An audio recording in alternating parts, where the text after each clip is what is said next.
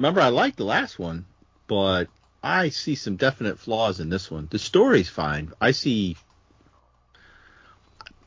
it for the show. Save it for the show. Save it for the show. Don't be wasting these pithy comments. But I was shocked when I read this last night. I was like, really?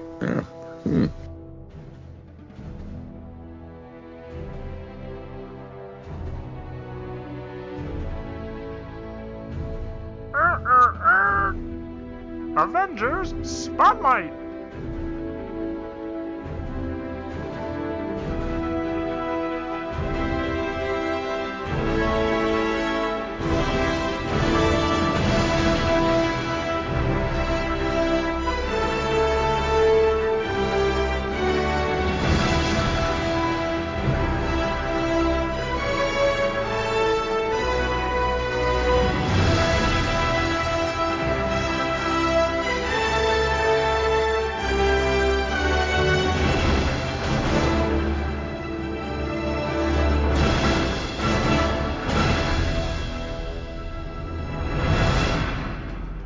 Hello, everybody, and welcome to Back to the Bins Avengers Spotlight.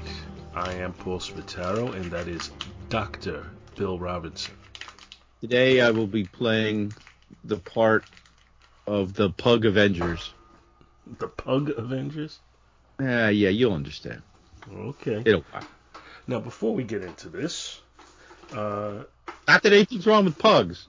Let me just state that, because I know Dave Weeder has a pug, I believe. Or a bulldog. One of them squishy dog faces. Squishy face dogs, sorry.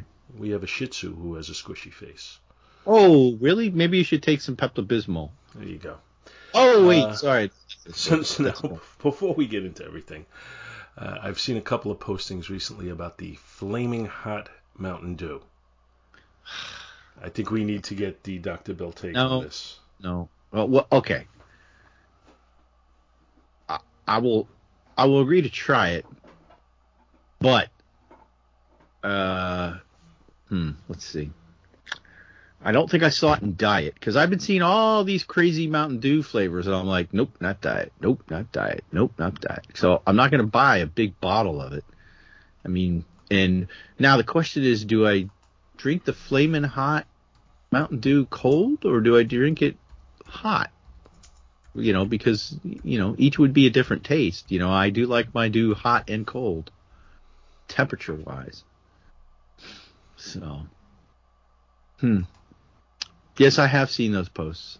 Mm-hmm. Okay, but you have not tried it. So now I'm just looking. I apparently, Diet Mountain Dew. When you come to the variations on it, there's Mountain Dew sugar-free. There's Mountain Dew sugar-free, caffeine-free. Why? Okay, so on the first one, I have tried the Zero Sugar brand. Ugh. And then, I'm sorry, the last one worth going into is the Mountain Dew Kickstart Ultra Diet Sport. Wait, what is that? Ooh, that sounds interesting. I could just say, Well, because I go to a fountain drink. Yes, I have a Mountain Dew fountain in my house, people. I have the local racetracks, and not where you drive, it's the gas stations. Often have a cherry Mountain Dew Kickstarter. So what I'll do is I'll take the large cup, put about 2.5 inches of crushed ice. Then I cover that crushed ice with the Kickstart, and then I fill the rest of the cup with the regular diet Mountain Dew, because so I'm not quite killing myself as fast, although I'm still killing myself, because I do allow myself that wee little bit of sugar. Well, this is the Kickstart Ultra Diet Sport. I think we found one that you're going to try. Yeah, they're always coming out with all weird flavors. I see them at Walmart all the time, and I'm just like, not diet. And they don't carry Code Red diet anymore. Well, Diet Code Red is not a discontinued flavor. However, it is not manufactured in or shipped to the western U.S., which should mean in the eastern U.S. you could find it. I don't think it sells as much, which is why they don't stock it. And, could just be the stores I'm going to. Okay, and then I'm Can't- just looking can't go to on the Google search. They have the list of other interesting things you might want to click on. It's, does Mountain Dew have antifreeze in it? And the response is, there's flame retardant in your Mountain Dew. That soda with the lime green hue and other citrus-flavored bubbly pops won't keep your insides fireproof, but it does contain brominated vegetable oil. A patented Yes. flame retardant for plastics that has been banned in foods throughout Europe and in Japan. Plastics, Interesting. my son. Plastics. Interesting. Very interesting. Brominated vegetable oil. Bring it on. Gamers It's say they brominated, chug bro. their fuel for the sugar and caffeine, but drinkers of Mountain Dew and some other citrus-flavored drinks are getting a dose of synthetic chemical called brominated vegetable oil, or BVO. Little BVO. As I open my 2-liter and... Alright, so that was the Mountain Dew Minute. Yes, this has been your Mountain Dew Minute, sponsored by nobody. So, when we were covering Avengers 500, we, Bill hinted to the fact that he wanted to continue. And that's what we're doing today. Yes, and God, what horrible calamity is going to happen today? Well, it is the disassembled story arc, so you can only Well, imagine no, where I'm that would out of my house because I had a rat in my bathroom. Perhaps today there'll be a hyena walking around.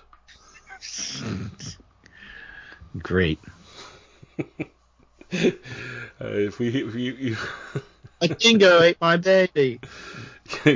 there would have to be a really big dingo at this point. It's just gnaws on Ben's leg for a while. I just have this picture in my mind of it gnawing on Ben's leg and Ben not even noticing, just walking around the house with the dingo following after him. Is that Comet? Oh my God, it's a dingo! Whoa! And it just been every once in a while, like kind of doing that thing where you shake your leg to try and get rid of it. So let's jump right into this thing today. We are looking at Avengers number 501, which was released on September 1st, 2004, and with a cover date of October of 2004.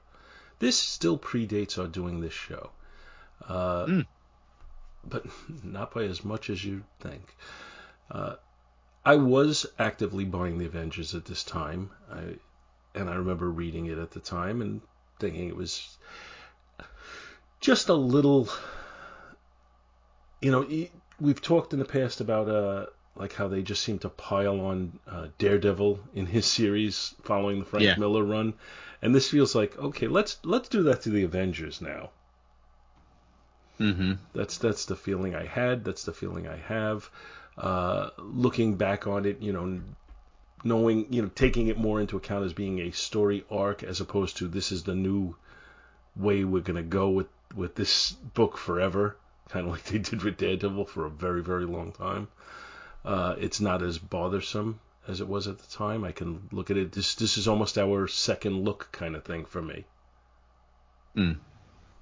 So this was written by Brian Michael Bendis, penciled by David Finch, inked by Danny Miki, M-I-K-I. I don't know if I'm pronouncing that correctly, but I'm not familiar with him.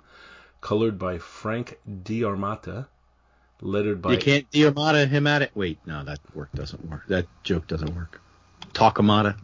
Yes. D'Armata. Lettered by Albert Duchesne and Richard Starkings, and edited by Tom Brevoort. So one of the swordsman's relatives is the letterer, Duchesne. Well, he's Duchesne. This is Duchesne, D-E-S-C-H. Donkashane.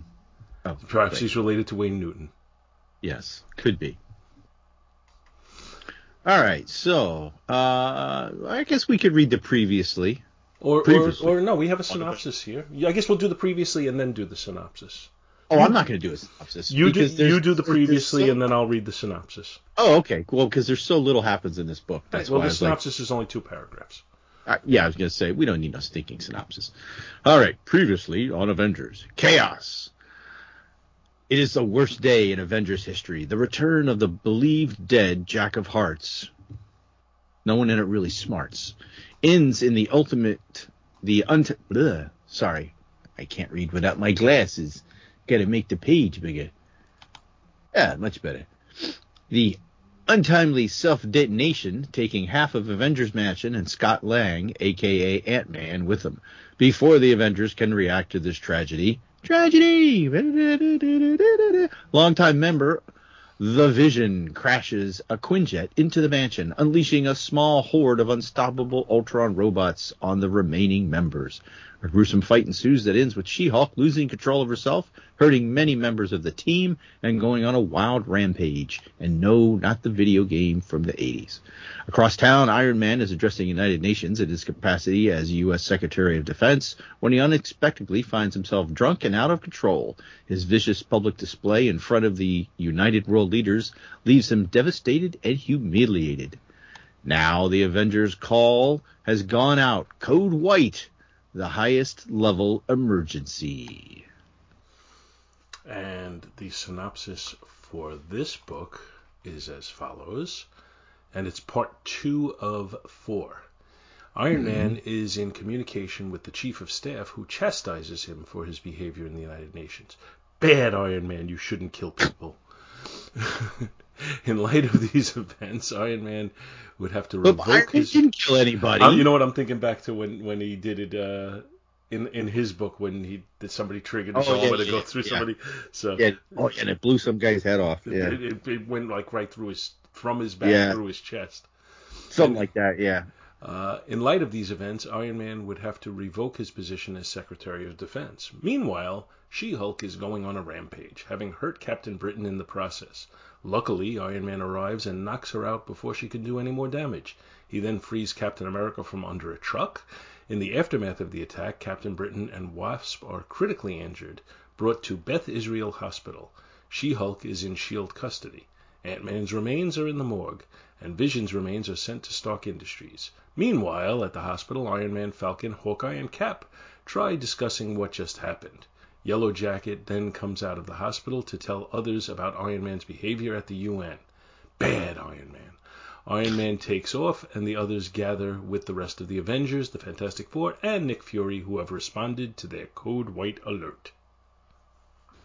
That is the whole story, and that's pretty much it. And this is, we'll go through the book, but this is kind of typical Brian Michael Bendis. It's a lot of exposition, a lot of talk, a lot of, just a lot of dialogue. That was his strength, and it's also his weakness because it's so, pervasive in his books. But let's take a look at this. So the story opens with Iron Man speaking to the the head of this is the Chief of Staff Chief of the White Staff, House. yes. Who was president in the Marvel Universe at this time? Were they actually going with the active sitting presidents? Well, I think they were. 2004 still would have been George Bush. Yeah, okay, yeah, because I think they often did. I'm pretty sure they used the sitting presidents. They weren't like DC and would have like a character. Mm-hmm. Has Marvel ever had a character be president? Well, I think Cap will. Well, no, wait. No, that was in a What If. So that was a What If. I'm not sure if they did. I think they may have at one point, but generally, I always find it's better to do it the way they did it in here, where you have reference to the president, but you never actually see the president. Right. Or if you do see the president, you kind of see him in shadows, so that if you're reading this if you're reading this in later days, you can just envision whoever you want there. I don't like when the books severely date themselves. But that being said, we have a panel of them, or page of them discussing the situation. And again, dialogue heavy, Brian Michael Bendis' stuff. But I think the page is well laid out to kind of allow for that, because it's not, it's the same image every time. We start off with a image of Tony Stark, that kind of runs from the top to the bottom of the page. First I thought he was naked, but then I was like, he's wearing underwear, and I was like, wait a minute, this is. And then it hit me. Oh, he's in his armor. Okay, yeah. This is that whole weird armor scape. The extremis armor is that? But he doesn't have the No, armor just, on.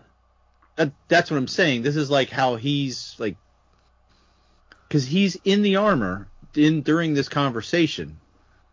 So, like, this is taking place in like a metaverse type thing, like when we see. Oh, okay, yeah, Downey I get what you're saying. Movies, Right, when we see in the movies, his head moves and all these screens as he's looking. This has been taken one step further, and he's just like in this own little barren black void, and we see his whole body being represented there, and he's looking at all the screens.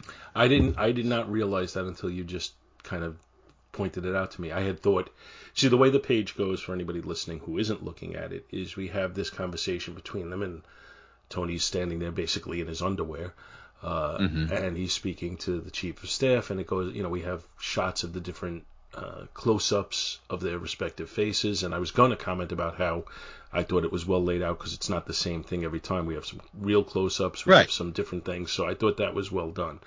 And then eventually it fades into Iron Man's mask, and we see him flying across the city. Now, I had thought, when I read this, my impression was, okay, after the conversation, he put on the armor and left, but I think you're right, that this is actually, he's flying the whole time, and this is some sort of like cyber location that the conversation is taking place in while he's flying. Well, yeah, because look at the bottom, where he's standing there looking at the screens. The bottom screen says autopilot engaged. Yes, you're right. So he is in the armor, and it's flying itself while he's having this discussion. So it's subtly portrayed. If you don't get it, like I didn't, it doesn't really diminish from the story. But now having that pointed out, I think it adds to it. I think that's kind of cool. Yeah, and he's zooping.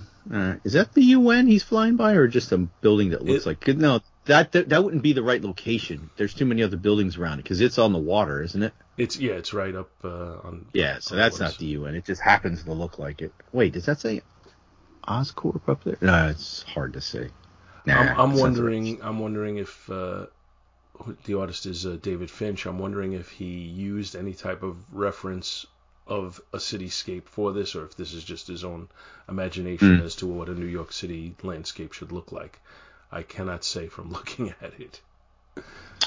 Well, Tony's flying in a direction of you see smoke in the distance, so that would be towards Avengers Mansion. What is that, Fifth Avenue? Yeah, I'm pretty sure it's in Midtown. Yeah. So we cut from him flying off to the She-Hulk, in her rampage mode. Apparently, when she loses control, her teeth get really big. Smile. And she gets bigger. She got bigger. She got crazy eyes. Captain Britain's whacking her. Now, I'm assuming Captain Britain's hitting her with the flat of the sword. I assume. But you never know. Yeah. As drawn, it looks like she's hitting her with the flat. Yeah, she's beating Cap up with a freaking truck. Yeah, I don't know. For some reason, I remember, when my kids were small and they were watching Winnie the Pooh and they had something narrated by Tigger, and he was telling a story and he's talking about something getting bigger and he says, and bigger and biggerer, and that's what I'm picturing with She-Hulk right now. Yep. So they call for the Hulkbuster Initiative. Had we seen the Hulkbuster armor before now? See, I don't remember when the Hulkbuster armor had come out. I believe it had been debuted before this with the traditional Bruce Banner Hulk. And She-Hulk she appears especially large. Maybe this is the more angry she gets, the bigger she gets. Because if you get to the second page of the battle, she's big. The second panel. Look at her standing over the car. I mean, she's got to be like Giant Man sized. Maybe early Giant Man. I don't think she's like Giant Man, but she's big. Goliath. Yeah, she's like. Yes, yeah, maybe, yeah. She's like a good twice the size of. Like when Goliath was stuck he was stuck at like 12 feet or 14 feet. Like, yes, that's what she's looking like to me. Mm-hmm. So maybe she gets bigger when she gets angry. And bigger. And her teeth get bigger. Because every shot she's got these huge teeth. Good thing she's got that unstable molecule outfit. Thank you. Thankfully for the censors. Well, that thing would be a thong right now. So, ow. Iron Man comes rushing in and he cracks her one in the mouth, and you could say it's like those teeth are on display. Booyah. Yeah, it looks like he knocks her out, too. Yeah, he does. He takes her out pretty quickly. Well. Like, you would think there would be more of a battle, but I guess they want to move on with the story. Well, actually, we're decompressed. You'd think we could spend 3 issues on the fight, but we don't. Mm-hmm. So then, he takes her out quickly, and then they say Cap is under the truck, and Iron Man takes the truck off of him, and he's hurt, but he's okay. Everybody, give him a round of applause. It's like when an athlete gets up after being hurt. You just... He's okay. And then the Falcon comes running up. He's holding the Wasp. And she's still in her tiny size. Yeah. Yeah, for some reason, and we get it later in the dialogue, that normally when she gets knocked out, she automatically reverts back to normal size. But in this instance, she did not for some reason. And then we have Hank Pym in his yellow jacket costume, but at giant size, and this is truly giant size because he's towering over the buildings. I mean, this has got to be several 100 feet tall, actually. He's got that keen. Did he get a bionic eye installed? Now, and when you're that big, how do you walk without destroying buildings and property? And I don't know. He was tiptoeing. Yeah, like Tiny Tim. Yeah, so so the extreme giant-sized Hank Pym takes the mini-sized Wasp, but he does so by carrying the Falcon, who's carrying the Wasp, and he brings her to the hospital.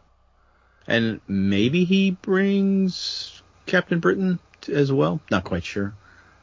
Don't really tell. I mean, they could have transported her some other way later. Yeah, well then because she got backhanded by the Hulk during the battle and was like slid down the street. And we cut to Beth Israel Hospital, where I don't know they're fixing Cap's dislocated left shoulder, which he says hurts, but he gets over it. And he asks how everyone else is. Now, I do not like that shot of Steve Rogers' face at the bottom. Okay, I'm glad you brought that up, because there's going to be, from these few pages forward, this is where we have the Pug Avengers. I don't know what happened. What happened with everybody's face? It gets worse, so I'll point it out as we go. Okay, so this is the first of several, you said. Actually, I believe it started a little bit. I will say, I thought the first notice was maybe the shot of yes. I'll say this is the first time I was like, what's going on here? Anyway, continue. We go through shots of there's Captain Britain laying in a bed, who at this point is Kelsey Lee, by the way. She had. Go ahead. Sorry. Well, no, I was just going to say, for those not in the know, the original Captain Britain, Brian Braddock, had, when given a choice between the Excalibur and I believe an amulet or a scepter for his weapon to yield, he had chosen the scepter. This Captain Britain had chose Excalibur, which is why she wields a shield. I mean, that's that's like the only minor. Their costumes are somewhat the same. I don't remember what the significance was of choosing the sword over the shield or the scepter or amulet. So yeah, this story just kind of got buried in the aftermath of the whole Disassembled, and I don't think they ever revisited it, but maybe they did, and I'm unaware. Yeah. We see She-Hulk in one of those liquid stasis tubes. Back to normal size. Scott. With we got Nick Fury there. You see him off to the left, barely. We have Scott Lang in the morgue. Barely. And because there wasn't much left. Vision's remains being returned to Stark Enterprises. Package 1 of 2. And then we cut to Janet Van Dyne in critical condition, laying in the bed with Hank sitting over her. Now, he's normal size. Oh, you know what? I'm forgetting that she's mini. Tiny. Because in the last shot on that page, it's like he looks to be giant size because they're showing it from her perspective. But since she's in wasp mode, he is giant compared to her. I don't even know how they would put in the tube, like she's got a breathing tube in her nose. Either that or she got a piercing that I don't know about. No, that looks like looks like an oxygen tube, but yeah, how would it be that small? So I guess maybe he used his PIM particles to shrink. Yeah, shrink down I was going to say, yeah, that would make sense. And then he could shrink down and he could apply it, so he could work through the doctors. Yeah, I mean, he is a doctor. He's a physicist or a biologist. I think he's a science. No, I guess he's a biologist because he's working on shrinking. Yeah, but he could be a physicist, whatever. Who knows? But in Marvel Comics, if you're a science with one discipline, you know all of it. Exactly. And he's monologuing over her, talking about how upset he is and how this isn't what he wanted the team to become, and how he's only going to be remembered for creating Ultron. Poor Hank Pym. I'm surprised he doesn't just like turn. If you remember the episode of The Honeymooners with Ralph's mother-in-law, and he tries to record an apology, and then he just kind of loses his temper as he's doing the apology. But you'll always be a blabbermouth. And I'm just kind of picturing, Hank. He's sitting there getting all upset and giving his monologue, and then just as it's going on, he gets more and more upset, and then he just reaches over and smacks the unconscious Jan. Now. That's a terrible, terrible thought, but it does have a certain comedy to it when I relate it to The Honeymooners. All right, now, next page. Everybody's faces are okay, but pay attention when we go to the following pages. That's going to smack you right in the face. Much like Hank Pym. Yeah. And so we're getting a lot of dialogue now between, Hawkeye's obviously just, kind of saying that something's not right here, that this isn't, it's too much going on. It was an extraordinarily bad day. Now, wasn't this the same time frame that song had come out? You had a bad day. Because that's all I was thinking when I was hearing this. I was like, when did that song come out? But I didn't look it up. And I was thinking of the song that I'm pretty sure came out pretty sure it came out later, but I'm thinking of the one going to be The Best Day Ever. What, with SpongeBob? No, is that it? Oh. I don't even know what the name of the song is or what the band is. It's post 1990. I don't know what it is. So as they're going through everything that goes on, Hank comes out. I'll tell you what he did. God. Big tattletale. Yeah. Oh yeah. Okay, so then we get to the next page, right? Look at that second panel of Hank Pym's face. Look at Tony's face. Look at Steve's face. Look at everybody's face. What the heck happened? Yeah, I think Finch is trying to give different angles, and I think he's failing. It almost doesn't look like it's the same. If you flip back between the two pages, did they change an inker? What? Something's not right. Did somebody else do those panels for him? I don't know. Wasn't there credits for 2 inkers? I don't. No, 1 inker, Danny Mickey, 2 letterers. They're not giving any. I'm just looking to see if there's any kind of reference on the Marvel Wiki page, but I do not see anything. You need 2 guys to letter because it's a Brian Michael Bendis book. I mean, come on. Pretty much. So they're going back and forth about everything, and Hank tells him what happened at the UN, and he's Tony's insisting that he wasn't drunk, and Hank is like, I was there, I saw it, and he's asking them to believe him, and everybody's just kind of like, okay. You can almost see somebody doing that thing with their hand, where they hold their pinky and thumb out and pretend like it's a bottle that they're drinking from. But then Cap believes him. No, I think Yeah. actually Cap believes him, and because Cap does, Falcon trusts Cap enough to follow. But Hawkeye, Hawkeye still good doesn't old believe him. Hawkeye. Now, My dad was an alcoholic. It's like, oh yeah, you know, we get it. you You were had a rough trained job. by the swordsman. We all know. Yeah, you kind of wobbly. Oh really? Oh, I'm kind of. And then then Tony's like, oh gee, I'm so glad I've given half of my personal fortune to support you a-holes. Thanks for having my back when I really needed it. Now, it's And then he interesting goes, looking how it's drawn here. I guess, they're getting to the era where they're trying to make the costumes look a little bit more real-worldy. And he draws Hawkeye, like the wings that are like by his eyes, he makes them much smaller than they're conventionally drawn. And it definitely looks like a whole new look for him. And while it is more realistic, I don't like it as much as the traditional look. Well, don't worry, it won't last long. Oh, there you go. Spoiler. So Iron Man flies off. Now, I like that shot of him flying off. The armor just looks cool to me. Okay, I want you to take note. Sam says, should I go after him? And Cap says, give him a minute. He'll get it together. And then Sam says, can't fly that fast anyhow. Just pocket that in the back of your mind. I will explain later. You got a lot of explaining to do. Yeah, so what? So now they're all blah, blah, blah. Cap. It's funny because Cap's rubbing his shoulder. As a reminder. Yeah. Well, that's a good touch. Yes, that is. That it doesn't just get, okay, we reset his shoulder and it's done. Although, I think part of the super soldier serum is, he has somewhat of a healing factor as well. Now, maybe, not the Wolverine level one, but, maybe like the Spider-Man. Spider-Man also has kind of a healing thing going. And I think Cap is probably at a similar level of healing.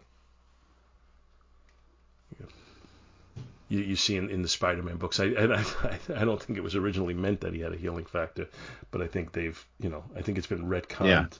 Because one issue he's his arm in a sling, and the next issue he's like, oh, that's done. So I think they've retconned that to be a healing factor, and I think Cap certainly has a more explainable healing factor with the super soldier formula. Mm-hmm. So I think, all right. So now they're all they got little beep beeps going off. There's an alarm. They need to get to the mansion. Falcon says, and this may shoot some of my theory down, but he says, I thought the mansion was in SHIELD lockdown, and somebody I think Cap off screen says it is, and he says, I'll meet you there. Now, they're going to hop in a Quinjet and fly to the mansion. Mm-hmm. Falcon just said he wasn't as fast as like Tony's armor. I mean, I would think the Quinjet would be about the same speed, possibly. I mean, it's a jet. Okay. So shouldn't they get there before the Falcon? Okay, and when you cut to the next page, which is the final, Falcon is already there. Where is he? I don't see him in the picture. He is behind. Go Daredevil, Vance, Astro. He's next to the Black Knight. Oh yeah, you're right. So not only is he already there, but he's been there long enough that he's integrated himself into the crowd. Yeah, I mean, I know that's nitpicky. I would have rather he kind of flew up to like a second or two after the Quinjet, or why didn't he just get in the Quinjet? He probably should have just gotten in the Quinjet. But what I'm going to say is, I know it's nitpicky. No, I know. But here I'm gonna give you my explanation for it, which it really doesn't matter one way or the other. But I'm going to say that while the Quinjet flies faster than him, it takes longer to make it take off and land and secure it and walk out and everything. In the amount of time it takes to do all of that stuff, Falcon got there and was talking to people. Because we're not talking about traveling from New York to Florida. We're talking about going from one part of the city to another. So maybe we're talking about, say, a 5-mile distance. Let's be generous with the amount of space. The amount of time it takes to get into the Quinjet, everybody gets secured, we start up the engines, we take off, that's a few minutes right there. And then it flies really fast, so you're there in a few seconds. But then you have to land, you have to secure everything, turn everything off, and everybody's got to come out. And then they parked across the street, and then they got to walk across. And by that time, Falcon's already there and talking to everybody. So then we have a shot of all of the people who've responded to the Code White. And let's kind of go through the crowd because I'm not sure who everybody is, and maybe you can help me on this.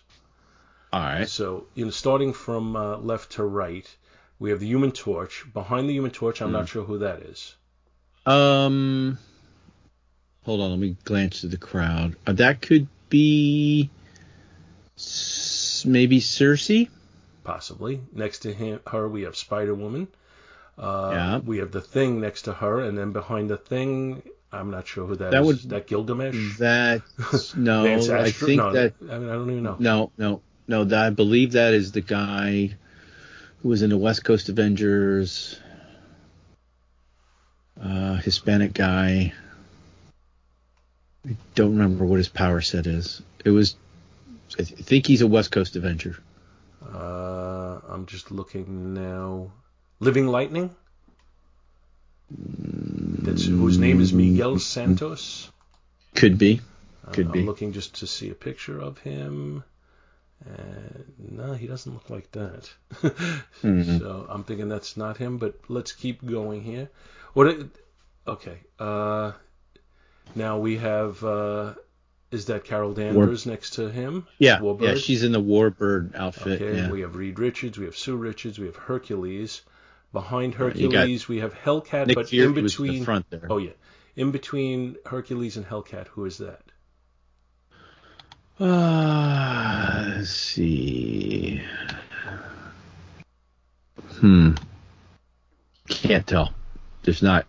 I can't. There's really... She's got some type of necklace or high-cut dress on. It's hard to tell who that is. Okay, on the other side of Hellcat, who is that? After we're done with this page, I'm going to go back to the Marvel Wiki and list the names and see if we can figure out from that. But just... I was going to say that was... the guy from the Justice Society, the Atom, is what it looks like, but I know that's not him. All right, in front of Hellcat, Al Pratt, I think. In front of Hellcat is Quasar, and in front of him is Moon Knight and Submariner. Next to him is Photon, or Captain Marvel, whatever name she was going by at that time. We have Firebird behind her. I'm not, and there's, I see, what's his name, Rage, but I don't know who's in between Rage and Firebird. Firebird? Isn't that her name? Firebird's off to the right, next to the Black Knight, right? Where's Oh no, that is no, I believe that's the one that shoot. I remember her original name. It was Screaming Mimi, and then she joined. She was teamed up. She was paired up with Vance. I didn't mean Firebird, by the way. I meant Firestar. I'm sorry. Oh, I don't think that's Firestar either. I think that's Screaming Mimi and her, whatever her new. Yeah. Okay. Pretty sure. All right. So keep moving. Because I was wondering where she was earlier when I was like, well, where Vance is here. Where's the other one? What was her new name? Damn it. I can't remember. Anyway. I don't know who that other person is that's right at the fold in the page behind, right above Photon's head. Can't tell who that is. Okay. The guy's got the bowl cut on, kind of looks a little bit like Guy Gardner. Wait, no, oh yeah, I'm not sure who that is. Yeah, and then that looks like Hercules, and but Hercules, we already passed Hercules. He's behind. What do you mean we passed Hercules? Moon Knight. He's behind Moon Knight. Oh, so I think that may be Gilgamesh. Oh yeah. And I think that's Cersei next to him. Nope, that's Firebird. That's Juanita, Firebird. Okay. Whatever from. And then we have Stingray, Jocasta, Black Panther, Daredevil, Black Knight. I'm thinking that's Rick Jones' bitch behind him. Where? Behind Black Knight. He's got something weird around his neck. Oh, no, unless that's Juanita's shoulder. That could be Rick Jones. It's not Eros, that's for sure. Although the hair is kind of red and upswept, but yeah, I'm not sure. yeah. We have And then, Falcon. What's Vance Astrovich I don't at know this who time? that guy. Justice? Is that the name he went by? Justice. Yes, I could not remember his character's name. Who's the guy in the helmet behind the Black Knight? Darkhawk? Oh, yeah, I would say it's a good guess. Oh, maybe that's Cersei next to That's. Falcon. Oh, I don't. No, that's Mantis. Oh yeah, duh. I thought those were cracks in the wall. That's right. It was Triathlon, and there's Yep. there's a half of a face behind him. I Half can't face. tell who that is. Yeah. And bless you. And I think that's like Silverclaw or something like that. Yeah, she's another West Coast, I think. We have Tigra, we have Wonder Man, Spider-Man's The up guy on the behind truck, and I Spider-Man. don't know who is in between Spider-Man and Wonder Man. Maybe that's the Living Lightning guy. Now, I will read off the list of people that they have here, and we'll see if we've missed somebody. It says Cersei, Fantastic Four, Spider-Woman. It does say Living Lightning. Okay. At this time, Carol Danvers is Warbird. Hercules, Crystal. Where was Crystal? Crystal? Yeah, where was Crystal? Oh, that must be her, the one. Oh, well, hold on. Crystal. Oh, yeah. That's a poorly drawn Crystal, because Crystal would have the black bands in her hair. Where is she? I'm not seeing it. It's where she would be between Hellcat and Hercules. All right. But that's why we couldn't tell. But she would have a high cut outfit. Okay. Moon Right. Knight, That's Crystal. Hellcat, Quasar, Yeah. U.S. Agents. Really, that's a shittily drawn U.S. agent. Where is U.S. Agent? Is he? I guess He would be the guy behind Rage. That was Al Pratt. No. Okay. The guy Yes. that thought was, Behind Hellcat. Yeah. Okay. Submariner, Firestar, Captain Marvel, Oh, you were right. That was Firestar. I am wrong. Rick Jones, bitch. Oh wait, so Rick Jones is behind Captain Marvel or Photon? I thought Rick Jones was behind the Black Knight, but that could be him, I guess, behind Rage. Yeah, but it seems to be going across the way you're reading it seems to be going across the page. Oh, here we go. Black Panther, Demolition Man. Oh, okay. That's one of yours and Scott's favorites. Stingray, Yeah. Firebird, Jocasta, Star Fox. Hey, I was right. So I'm thinking the Guy Gardner guy is Rick Jones, and the guy behind Black Knight is Star Fox. Yeah. Daredevil, Darkhawk, Justice, Mantis, Triathlon, Tigra, Black Widow, Silverclaw. Oh, that's Black Widow? The like half her head behind Triathlon? Okay. Okay, yeah. Well, yeah, she gets the short shift. Wonder Man. Just like And then between Wonder Man and Spider-Man, I'm not seeing this, but Jim Rhodes. Oh, that's the guy that's just standing there. Yeah. Yeah. Okay. He's just not in the War Machine outfit. And nor does he look like Jim Rhodes, but that's besides the point. Yeah. And then, so at this point, they're all standing there as Captain America and Hawkeye walk up.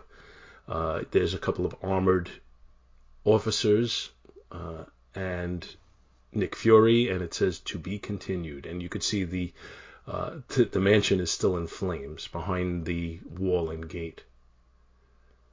You think they would have got that under control by now? Yeah, I'm a little surprised that they haven't, because a lot has gone on since then. Well, you know what? All right, I'm going to say this.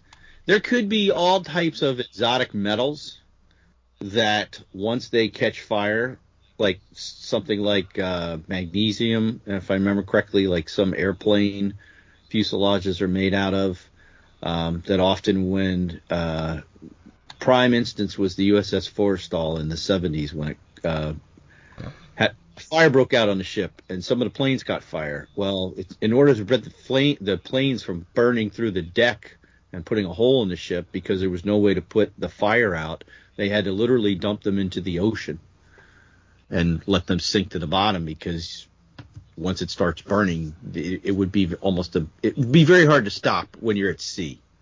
Let's just put it that way. So, So we'll So there we'll could be all accept that. knows what type of metals are burning in there. Or it could just be an attempt at being a dramatic shot. That as well. So, seeing as Black Widow got the shaft there back behind everybody, you think she would have been a little bit more prominent. No. And she's probably saying, and they're not going to even give me a movie for a long time. Well, that's where I was going with this. I have seen the Black Widow movie. I thought it was fine.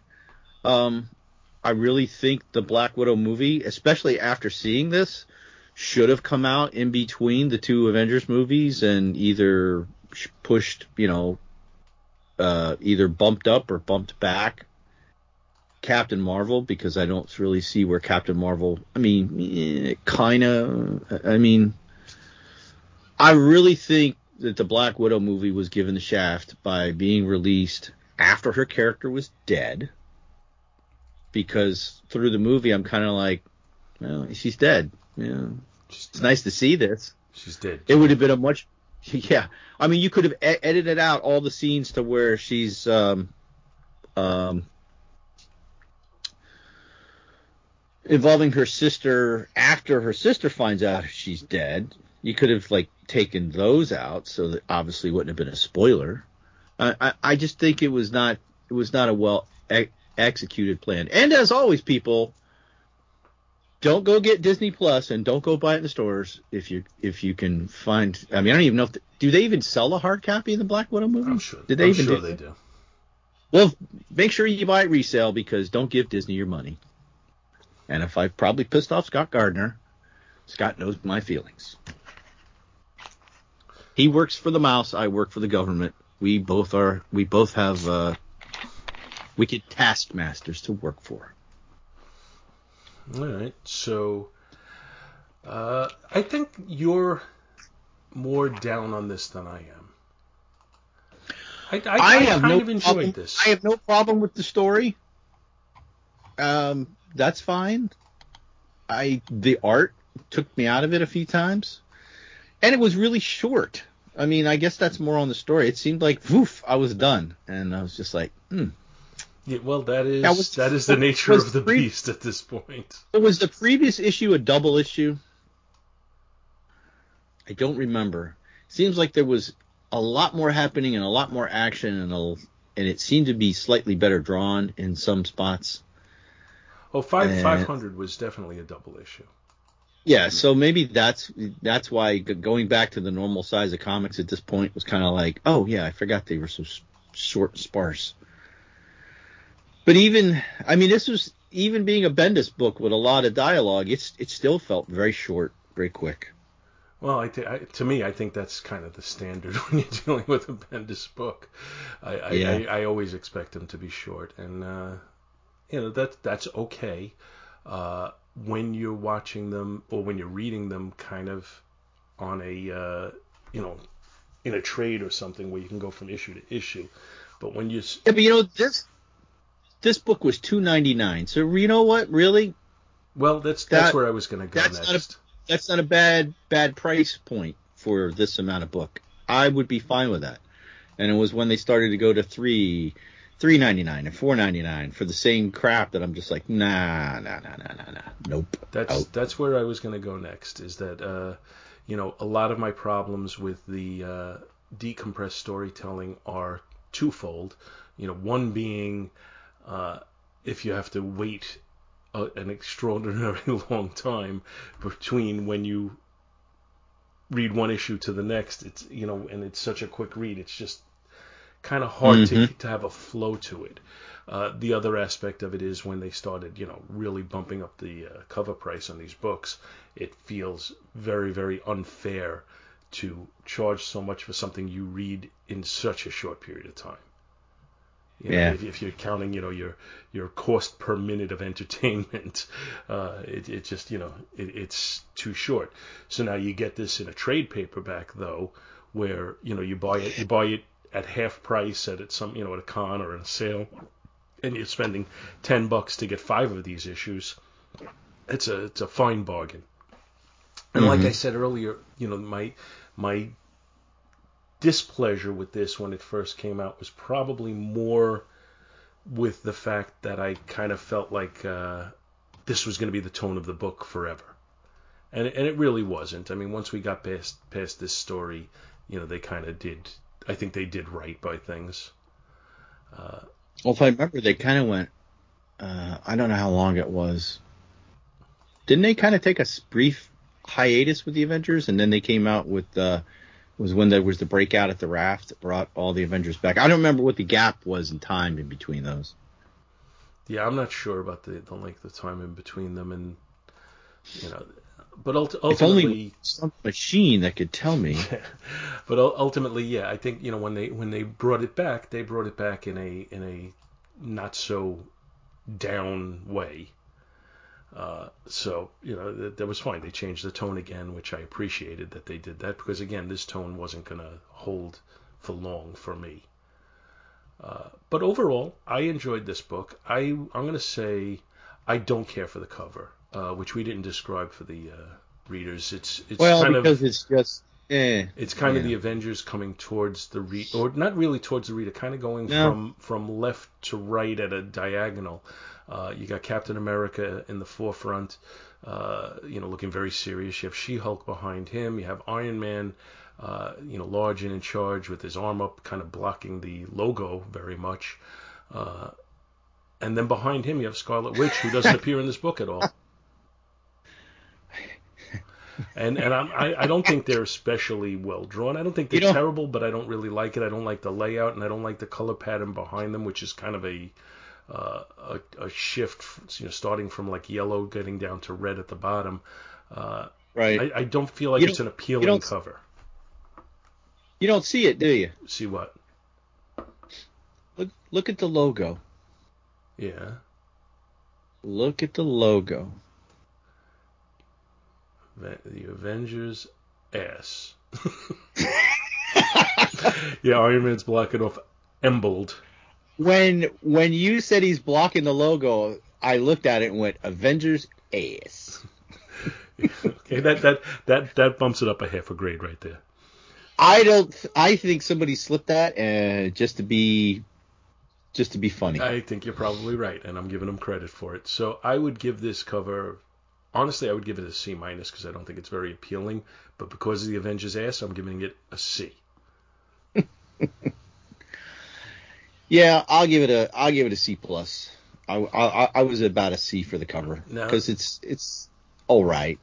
The story, as I said, I kind of like the story. I find it to be engaging and makes me want to read the next issue to see where we go with this. Now with all of these heroes here, where are we going? Because things, it's funny because we don't have an immediate threat presenting itself right now. We have people licking their wounds in the hospital, but we really need more of an investigation to see how this all happened. And what we have the power to knock everything down, but I don't know how much of an investigation group we have here. But it's going to be interesting to see where this goes. So I'm kind of on board with the story, and I like the story, and I'm going to give it a B+. Well, something we glossed over when we were talking about when they were having the discussion outside the hospital before Tony left was that one of the theories that was brought up was that maybe there was something embedded in the Vision that when a code white was called, there was some backdoor program that Ultron had left in him to make him attack the Avengers. So, there's already been some type of speculation and stuff, but then they kind of shut that down or, because there's so many other bad things happening. So it's like, well, why is this all happening at the same time? So, So yeah, so there's some discussion of that. So, story-wise, I will go with a B+ as well. Okay, now the art. So that gets us down to the The art I'm finding, I agree with what you said about the inconsistency of the art. I like the layouts on the pages. I think they're really well thought out and done. And we got varying angles, varying perspectives. And in a book that's dialogue heavy, I think it's difficult to do. To do it in a way where it's going to be entertaining to the eye. So I like that. The negative comes in on his facial renderings, which all look to be a little nasty, and I don't like the Hawkeye look either, as I said. So I'm gonna say, because I like the layouts, I'm gonna say a B minus. If the faces were better, this could have been an A book, honestly. So I'm gonna go B minus on the artwork. Yeah, I think on the last one, I think I gave the art an A, and I think it's because maybe it was just more action, and there was not all the tight, chit chat between people. There was so much going on. So yeah, it's going to come down here to I think a B minus as well. Now, almost into a C because some of those faces really took me out. But yeah, that's where I'm going to sit at a B minus. So overall on the book, I'm gonna say, I guess a B. Yeah, I was gonna say just a solid B. Not a B plus, not a B minus, just right there at a B. Mm-hmm. So that'll do it for Avengers 501. I'm not sure exactly when, but we will get to 502 in the not too distant future. And I think trying to remember is it's like I think there's 503, and then there's like an Avengers finale book. So I don't know if we're doing the finale book or not, but next time out, all I know is we're doing 502, or next time we do focus on this. So thank you everybody for listening, and we'll catch you next time. Bye. Thank you so much for listening to our show, and we hope you'll continue to join us each and every week for more good old-fashioned comic book back issue awesomeness. You can contact Back to the Bins to leave feedback, comments, questions, suggestions, and criticisms via email at bins@twotruefreaks.com or by joining the Back to the Bins group on Facebook. Back to the Bins is a proud affiliate of the Two True Freaks Internet Radio Network, which you may find at www.twotruefreaks.com.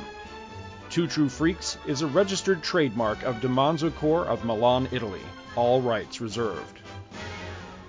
Please take a moment to stop by the twotruefreaks.com site and check out their many other fine podcasts, won't you? Thanks, and we'll see you next week. Oh, sorry, I was eating a Pop-Tart.